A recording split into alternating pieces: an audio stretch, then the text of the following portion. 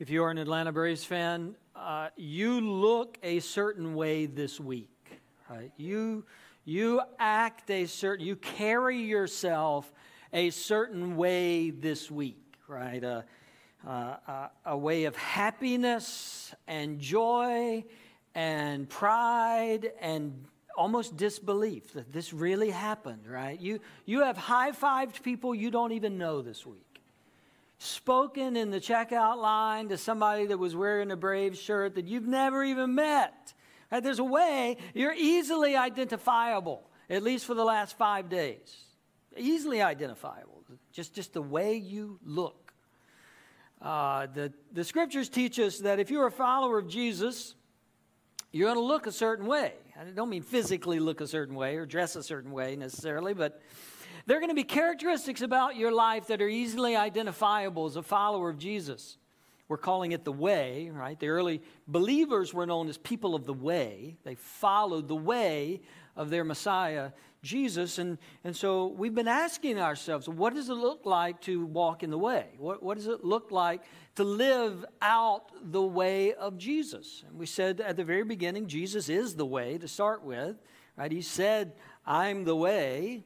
And so beginning this walk in the way is to come by faith to Jesus, to trust that He's the Son of God who lived and died and rose again for us, and entering into relationship with Him and our Heavenly Father, and then beginning to be transformed into His image, starting to look more and more like Him, sound more and more like Him, see the world more and more as Jesus saw the world. This is the way of following Jesus. We looked last week at Peter, who said, part of walking in the way is exhibiting humility. Peter had that line, clothe yourselves with humility. You should put this on. You should put off arrogance and self-centeredness. You should put off sinful pride, and you should put on an attitude of serving others. Paul said we should value others ahead of ourselves. We should consider others' interests, not just our own interest.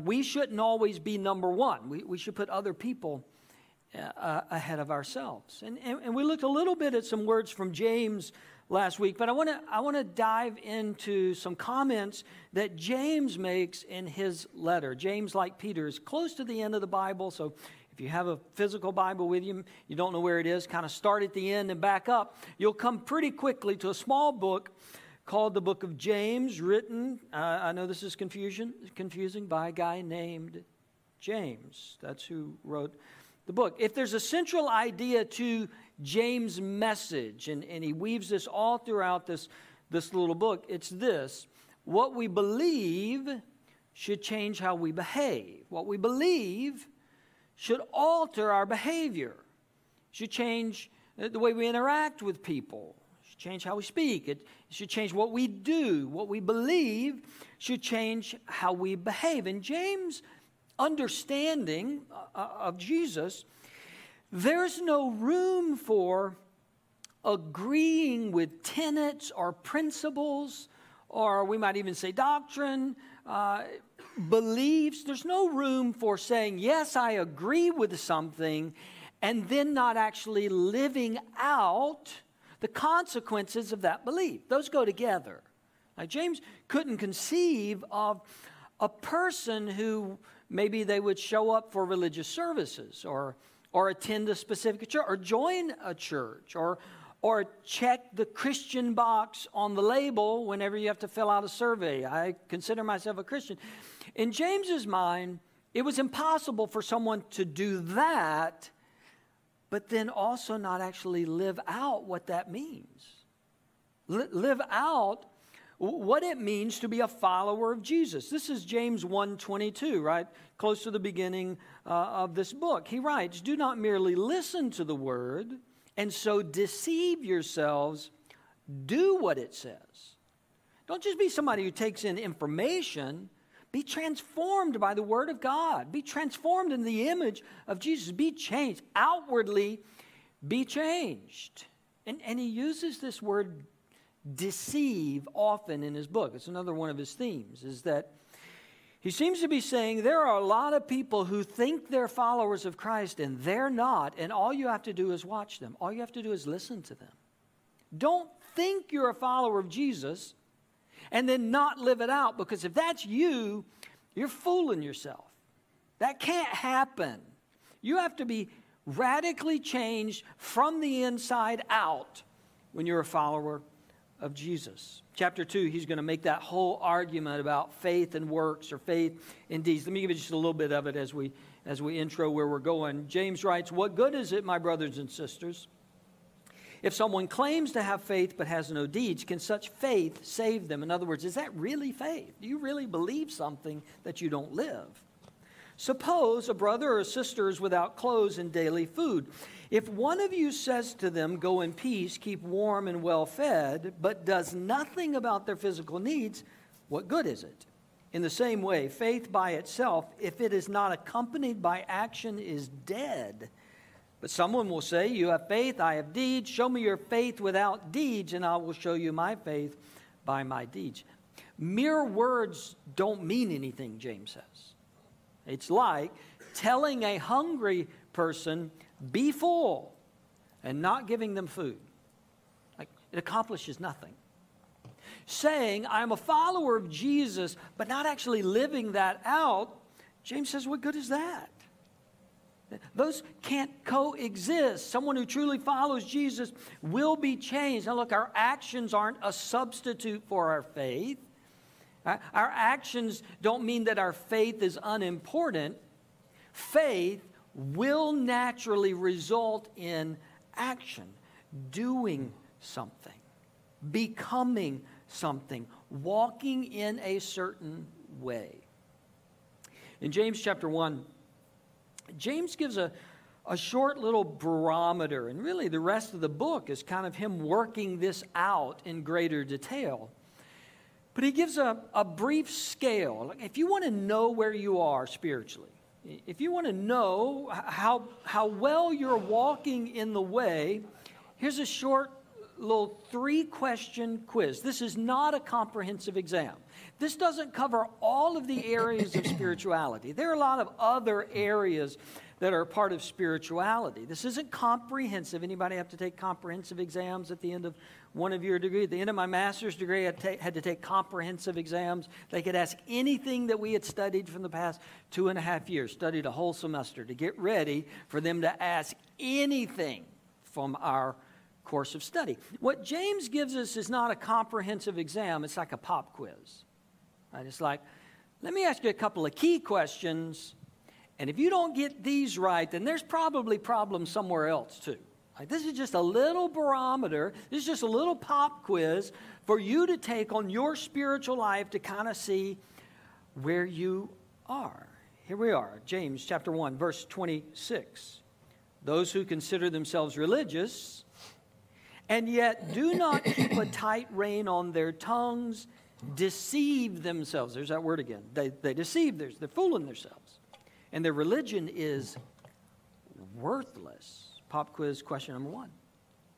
If you claim to be a follower of Jesus and you don't discipline your tongue, you're fooling yourself. You're not really following Jesus. James uses the word religion and religious here. We sometimes have a tendency to define those negatively, like formally or traditionally.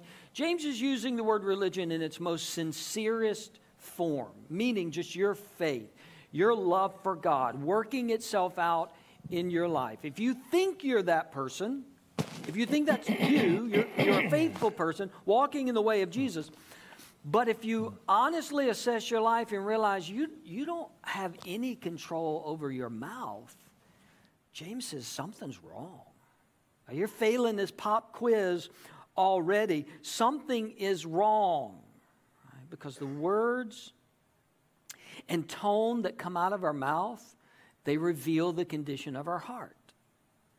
Like the words we use, the way we communicate, the way we discuss, even debate, even argue in the sense of, well, I have this position and you have that position. The way we enter into those conversations, The way we speak about other people, not only to other people, but the way we speak about other people. James says, look, this is revealing your level of faith. This is revealing what is happening in your heart. So be careful. Be careful to think that you're walking faithfully with God when you don't discipline your tongue. James spends a lot more time on this in chapter 3, and you can read it later, but right here he just says, pop quiz, you want to know where you are in following the way of Jesus, listen to what's coming out of your mouth.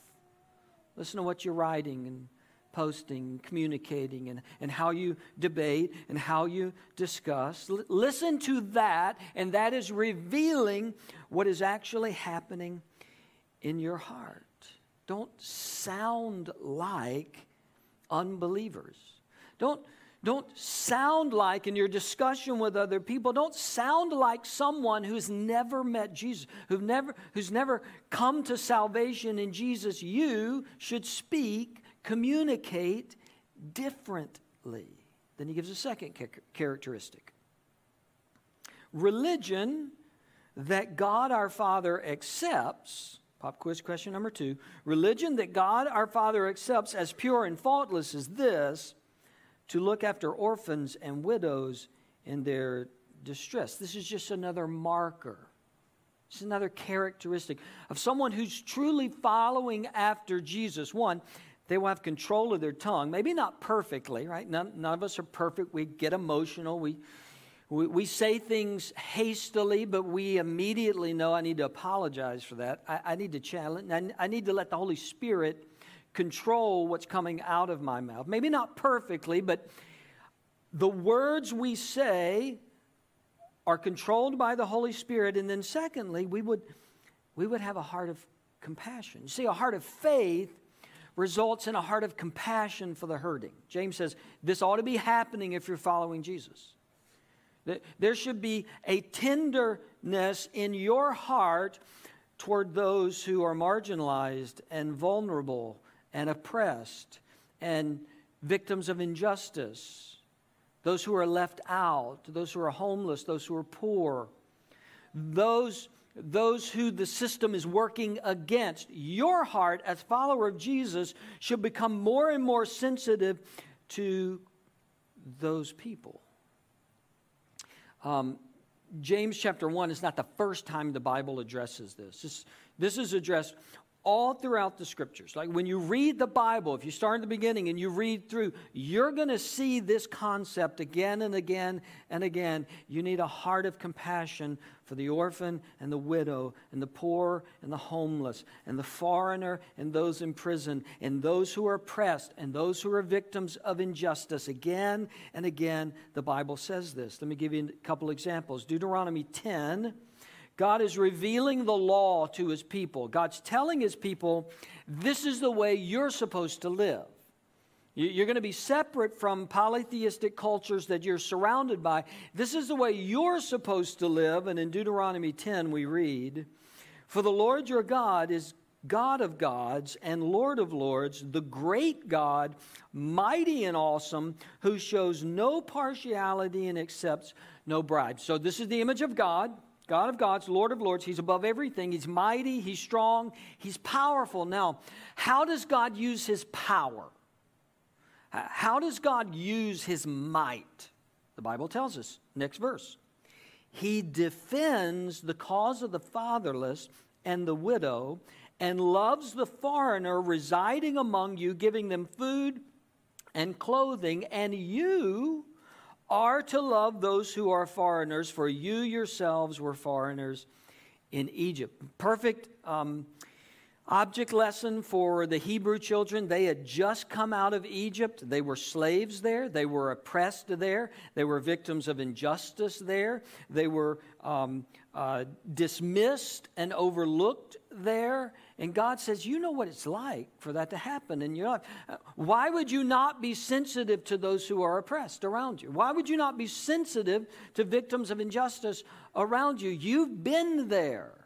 Now, we're a long way from Egypt, right? But the message is the same. The message is the same. Look, your heart has got to be tender toward those who are vulnerable and marginalized, your heart's got to go out to. You got to have compassion for those people. Isaiah chapter 1, verse 15. God says, when you spread out your hands in prayer, I hide my eyes from you. I don't listen to your prayers. Even when you offer many prayers, I'm not listening. Your hands are full of blood. Wash and make yourselves clean. Take your evil deeds out of my sight. Stop doing wrong. Learn to do right. And how does he define right? What do they need to start doing? Seek justice, defend the oppressed, take up the cause of the fatherless, plead the case of the widow. God said, you have a problem. And the problem is not what you know and don't know about God. Right? The problem is not whether you're going to the temple and worshiping. The problem is when you go to worship, I'm not listening because you don't have a heart of empathy for those who are suffering. You don't have a heart of compassion for the vulnerable and the marginalized. James specifically mentions orphans and widows, and those are two specific groups throughout all time who have been the victims of injustice. They've been oppressed, they've been marginalized, they've been left out. They've been vulnerable to people in power, right? But they're representatives of a host of people who fit into those categories. Douglas Moo, in his commentary on James, writes, the orphan and the widow become types of those who find themselves helpless in the world. So anyone who is oppressed, who has no power, fits into this category. Christians whose religion is pure will imitate their Father by intervening to help the helpless. Those who suffer from want in the third world, in other words, that's another category of people, in the inner city, those who are unemployed and penniless, those who are inadequately represented in government or in law, these are the people who should see abundant evidence of Christians' pure religion. The oppressed, the vulnerable, the marginalized, the victims of injustice. They, more than anybody else, should see Christ's people showing up on their side. Should see Christ's people speaking up on their side. And James says if you're not, if you're not defending that group of people wherever they may be found, whatever their label may be, you might be deceiving yourself as to whether you're walking in the way of Jesus. Here's what we learn from the Old Testament prophets in particular. Failure to empathize with and respond to the hurting has a destructive effect on our hearts. We start to overlook the very people that Jesus served when he was here. We start to overlook the very people that God called us to move towards. We see it in the Old Testament because whenever a prophet spoke out about God's people moving away from God, the evidence was always, you've stopped caring for the foreigner. You've stopped caring for the orphan. You've stopped caring for the widow. You've stopped caring for the poor. Here's the evidence that you are far away from the heart of God. Your heart doesn't empathize with the hurting anymore. Your heart isn't compassionate towards victims of injustice anymore. When we stop caring, our hearts immediately begin to start hardening. And when we can turn groups of people off in our minds, or when we can blame groups of people for their plight. Right? We have a habit sometimes of deciding why disadvantaged people deserve being disadvantaged people. Right? Or they lack motivation, or they're lazy, or they don't work hard enough, or they belong to this group and it's their fault. The Bible says nothing about assigning fault when it comes to the hurting and the vulnerable, the Bible says, show up with compassion. Listen with tender hearts. Let your heart break for the people that God's heart breaks for. And there are many groups of people like that in our world. There are many hurting and disadvantaged and broken people, and it would be wonderful if Christians were showing up with pure religion in their lives right now. One of those groups, and James mentions them specifically, is the orphan. The Bible mentions this group often in its teaching. Today, some of you know, today is Orphan Sunday around the globe. This is the 20th anniversary of Orphan Sunday, which was created really to just help the church keep this idea of caring for the vulnerable fresh in their minds. Don't you make sure you're thinking about it. Don't let this completely fall off your radar. This has got to be out in front. And a leading voice in Orphan Sunday is an organization called Christian Alliance for Orphans. And a member of our church works with Christian Alliance for Orphans. His name is David Hennessy. Many of you know David. He has served with Christian Alliance for Orphans, or CAFO, for almost 10 years now. And since we're going to dive into this part of James' message, I wanted you to hear from David. And so David, come on and join us. And one of the reasons I wanted you to hear from David is because we have at times talked about what God is doing locally to care for orphans and poor and disadvantaged. We have members of our church who lead and serve in ministries here locally. Christian Alliance for Orphans is a global ministry, and so I wanted to take today and remind us what God is doing around the world to care for the vulnerable. David, thank you for joining me this morning on the platform. Tell us a little about your organization and what they do and what you do in the organization. Well, thanks for having me. So I work for the Christian Alliance for Orphans. We are an alliance of over 200 respected Christian organizations that are focused on adoption, fostering, and global orphan care. My role is the director of the CAFO Global Network. So I work with Christian leaders all over the world as they develop local networks of churches, nonprofits, public and private agencies. I get to work right now with 53 networks in 47 countries, and that over half of those are in Africa, but the rest are in Latin America, Eastern Europe, Asia, and North America. What's the main goal for your organization?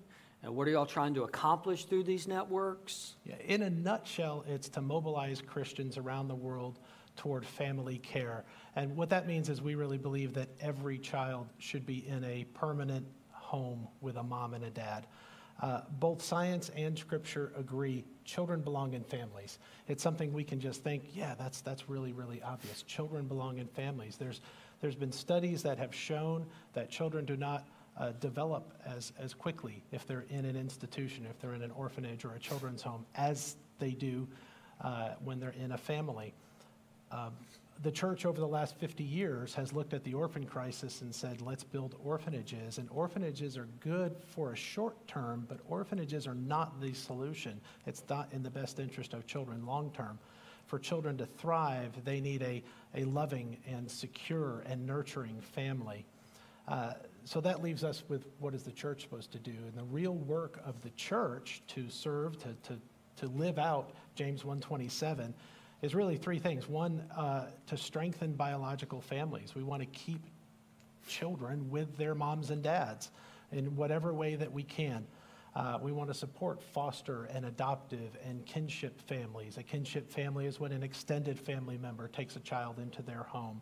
The local church can support those. And then we also want to recruit families to become foster and adoptive parents and recruit volunteers to be able to support those. That's a big task. Yes. What are some of the challenges to fulfilling this mission? I would put it into one of the biggest challenges is in one word, and that's trauma. Every single child in care has had trauma of some sort. At the very least, they've been removed from mom and dad, and that's traumatic all at once. One of the things that I look at and think about a lot is you hear people talk about rescuing a child, and I really don't like to use that word because that doesn't really indicate what happens. We think about that, and we think that there's a child that's in a pit of trauma and chaos and pain, and we think we're just going to lift that child up out of that and rescue them from that, and that is not what really happens. What really happens is that child is in a pit of trauma and chaos and pain, and for us to serve them, we need to step into that pit with them. And over a period of years, reach out our hand to get them to trust us enough to just take our hand. And again, that could take years. And once they're holding our hand, then we need to begin to escort them out.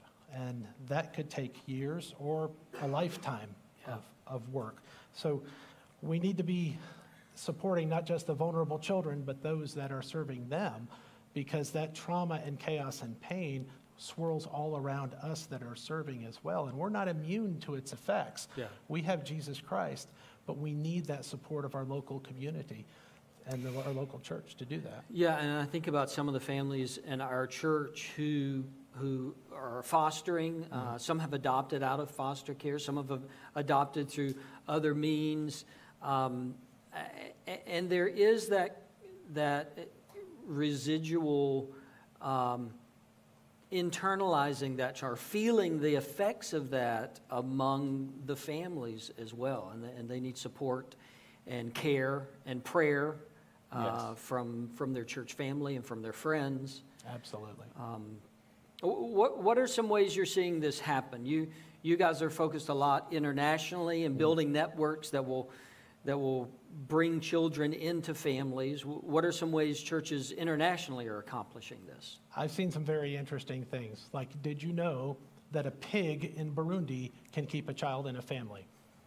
Obviously, everybody knew that. Yeah. In Bujumbura, Burundi, there's a church called Calvary Transformation Church, and they have a model that's pretty brilliant. They get groups that they call solidarity groups. That's up to 30 families that are either struggling to keep children in their family or they're caring for other children within their family. And these solidarity groups get together and they meet every single week. The church provides one Bible for all 30 families, one Bible as they meet, and the church provides people to come and teach them the gospel of Jesus and teach them that God loves these children and God loves them. As they're meeting weekly, they also save money. They have their local savings that each family contributes approximately 40 cents a week into a community local savings. And then when one family has a project that they need some help with, they can take a loan from that group. If they want to plant tomatoes, they can take a loan, get seeds, and plant those tomatoes, and then take the harvest, go to the local market, and sell them for a little bit of funding or feed their own family. The interesting thing that Calvary Transformation Church does is they give each group of 30 families one piglet, a piglet. And what they do is they meet every week. They're taking care of that piglet as it grows. The intent is every family will have their own pig to start their own pig farm. But it takes up to 2 years for that to happen. For 2 years to have enough pigs for every family to have one pig. And you think, well, that's kind of crazy. Why not just give them all pigs? But that's not the point. The point is they're meeting every single week. They're developing this community. They have this community savings. They're supporting one another spiritually. They've developed a community, and community is what keeps children in families. It's having people around you that love you and care for you. It's a brilliant model. I love the model of taking a pig, but it's about building community around that pig. There's another really great example in Romania, Petra Church. Pastor Alex Ilia and his family lead this church. It's not a huge church. It's maybe 60, 100 people. Pastor Alex has adopted several children. He and his wife have adopted several children. In the last couple of years, they adopted little Eric. Eric has some severe medical issues. recently, as they adopted, other families started thinking, well, we could do this too, and some other families began to adopt. Now, this is Romania. If you remember back in the 90s, that was the example of horrible orphanages, and adoption just is not part of their culture, but they're changing that within the church. Just recently, Pastor Alex and his wife had their son Eric at a hospital, and the doctor was commenting about what amazing progress, how well Eric was doing.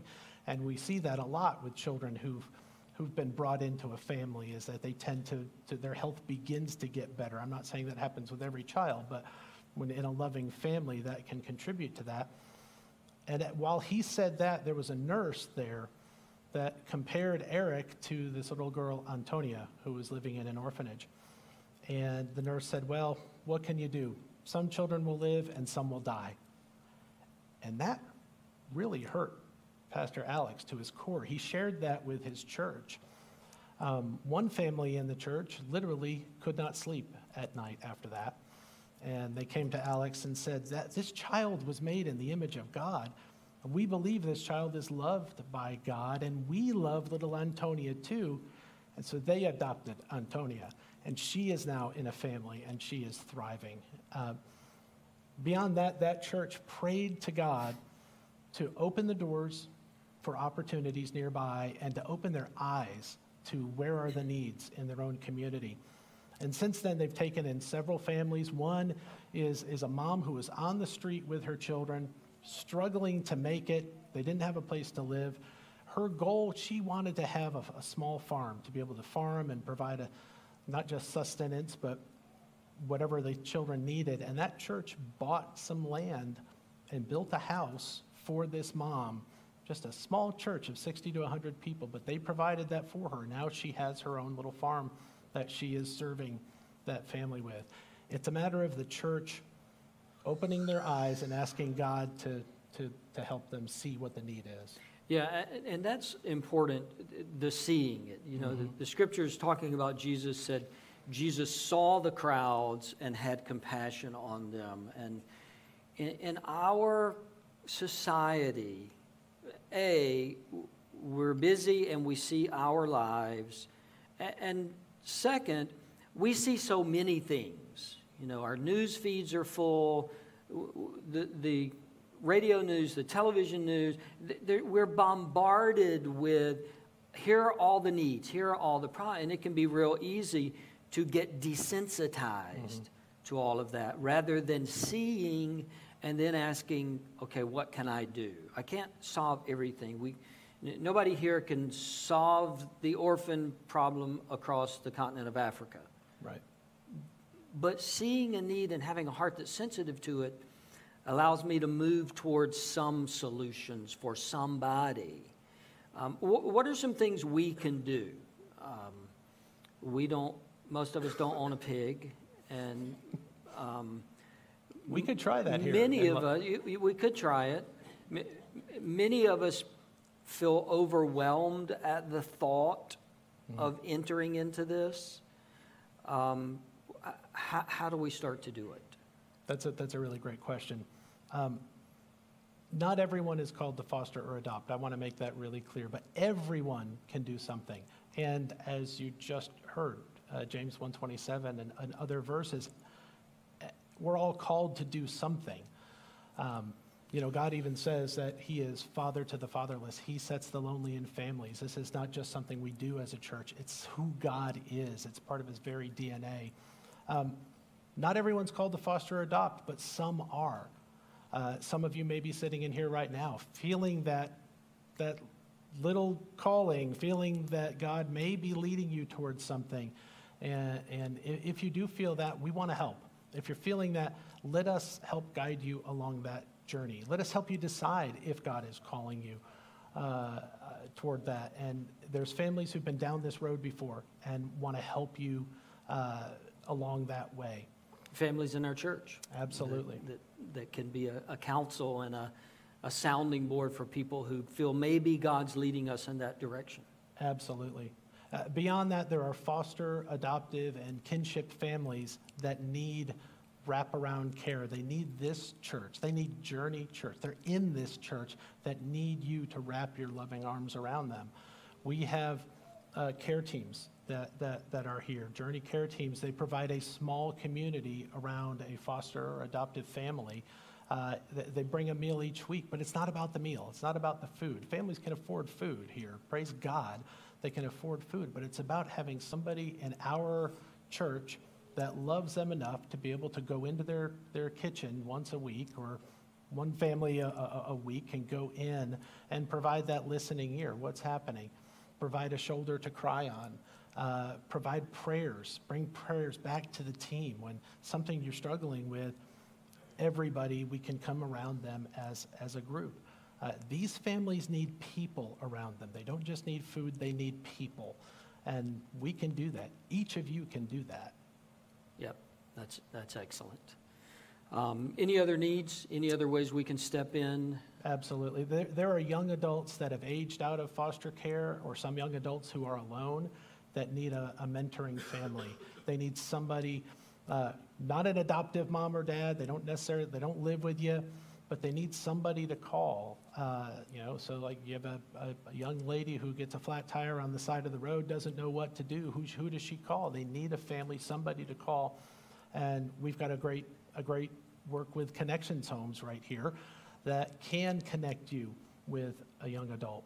And even within my own ministry, global church leaders need sponsorships to be part of our program. This doesn't happen for free. It does cost money to train leaders. We've trained over 1,600 leaders over this last year, but we could use your help in doing that. Beyond that, if any of this has kind of piqued your interest, if you think, wow, I want to really, really get involved, starting in January, we're going to launch a community group that's going to talk about this. So whether you're interested in fostering or adoption, or just want to support a family, or just want to know what are they going through, how can I even pray differently for them, that's what this group is about. Please, you can join our group starting in January, and we can spend a whole semester talking about this.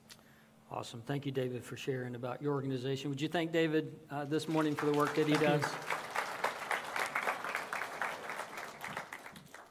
James has one more thought in verse 27. One more part of the pop quiz. Are we controlling our tongue? Is our heart becoming compassionate toward the marginalized? And he writes, religion that God our Father accepts as pure and faultless is this, to look after orphans and widows in their distress, and to keep oneself from being polluted by the world. To keep oneself from being infected by a view that is anti what God wants for you. Anti what God is trying to accomplish. That would lead you in a direction away from God. And one of the reasons I think that we struggle to control our tongue and we struggle to have compassion for the hurting is because we get polluted by the views of the world. Our perspective gets shaped by how the world sees these issues rather than how God sees these issues. Morally, we get infected, polluted by what the world is telling us than by what God has said in His Word. The way we speak to one another gets shaped, gets polluted by a world that's moving away from God. Our heart, rather than growing in compassion and empathy, grows in callousness. Because we live in a world that labels everybody and groups everybody. That says, oh, that group, fill in the blank. Well, they're lazy. They don't really want to work. They're to blame for their own situation. We get polluted by the messages of 24-hour news rather than shaped in our heart by the compassion of Jesus, who looks at people who are hurting, people who are left out, people who are oppressed, people who are the victims of injustice, and having a heart that breaks for them. James says, don't be polluted by this world. It will grow calluses on your heart and your mind. Resist the pollution of the world. And resisting the pollution of the world doesn't mean that I separate myself from the world. It doesn't mean that I remove myself from the world. I resist the pollution of the world so that I can be salt and light in the world, so that I can be hope in the world, so that I can bring the message of Jesus to a world that desperately needs it, and specifically to people who feel they have no one on their side. To people who feel they have no power in this world. To people who feel like the systems of this world are at work against them. Because I resist the pollution of the world, because I walk in the way of Jesus, then I can step into their lives and be on their side and bring hope. See, the pollution of the world, the deception of the world is so subtle.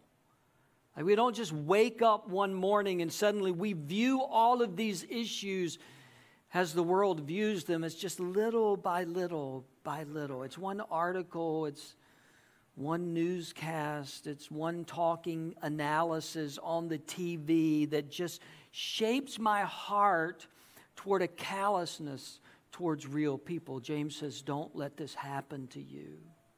Don't let this happen to you. See individuals who need the love of Christ at work in them and stand on their side. Speak up for them. Be beside them. These are the marks. This is the pop quiz that James gives us. And we need to take this quiz frequently in our life. God, how am I doing in these areas? Does my life suggest that I'm walking in the way of Christ? And if not, I need to examine my life. God, I pray that you would soften our hearts in a world filled with harshness and cruelty and rejection. A world built on systems of power against the powerless. That you would help us to be on the side of the vulnerable. You would help us in humility to serve the side where there's injustice and there's oppression. Help us to be the voice of the powerless. And so live out a pure religion in this world. One that is undefiled. One that is salt and light and hope and grace and love in a world that desperately needs it. Let us be those people who walk in the way of Christ. I pray it in His name. Amen.